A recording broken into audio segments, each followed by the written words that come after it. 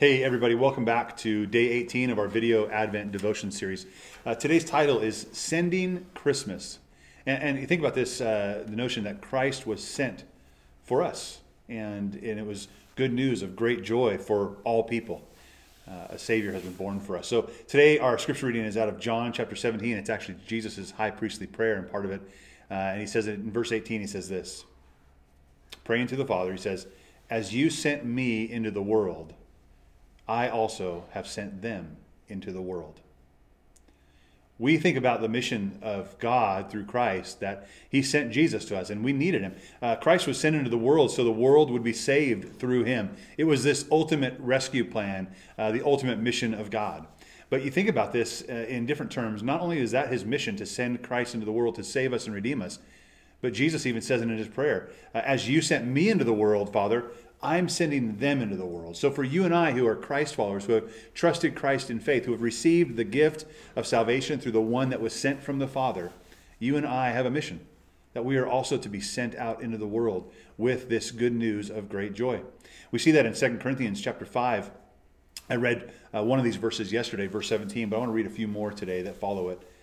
It reminds us that it says, "Therefore, if anyone is in Christ, he's a new creation. The old has passed away, and see, the new has come.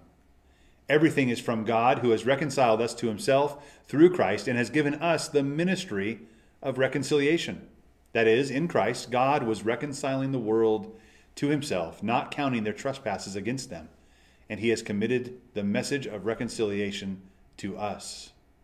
Therefore, we are ambassadors for Christ, since God is making his appeal through us. We plead on Christ's behalf, be reconciled to God. He made the one who did not know sin to be sin for us, so that in him we might become the righteousness of God. We tend to think of a gift like Jesus as a gift to us, and it's a personal thing, and it's a treasured thing, and it should be absolutely a personal and treasured thing. It has to be that. But it's more than that. That gift was not only for you. That gift was for all who would believe, and that you and I are being sent. Not just Christ was sent to you and given to you, but God is sending us to give that gift of Christ to others as well.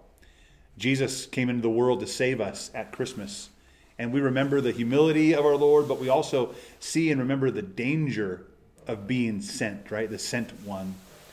He took persecution and danger. He was ultimately crucified and placed on a cross. We remember that he sends us into the world to share his good news of great joy with others. And although it is the greatest gift and the greatest treasure we will ever have, there are risks involved with that. But the treasure of Christ and others treasuring Christ far outweighs the risk associated with bearing the name of Christ and speaking the name of Christ and sharing the gospel of Jesus Christ. We will likely suffer or face ridicule, at least in our country, for it. But take heart, Jesus has overcome the world. And again, there is no greater gift that we could receive or that we could share than the treasure that is found through faith in Jesus Christ. I love you guys. I'll see you tomorrow.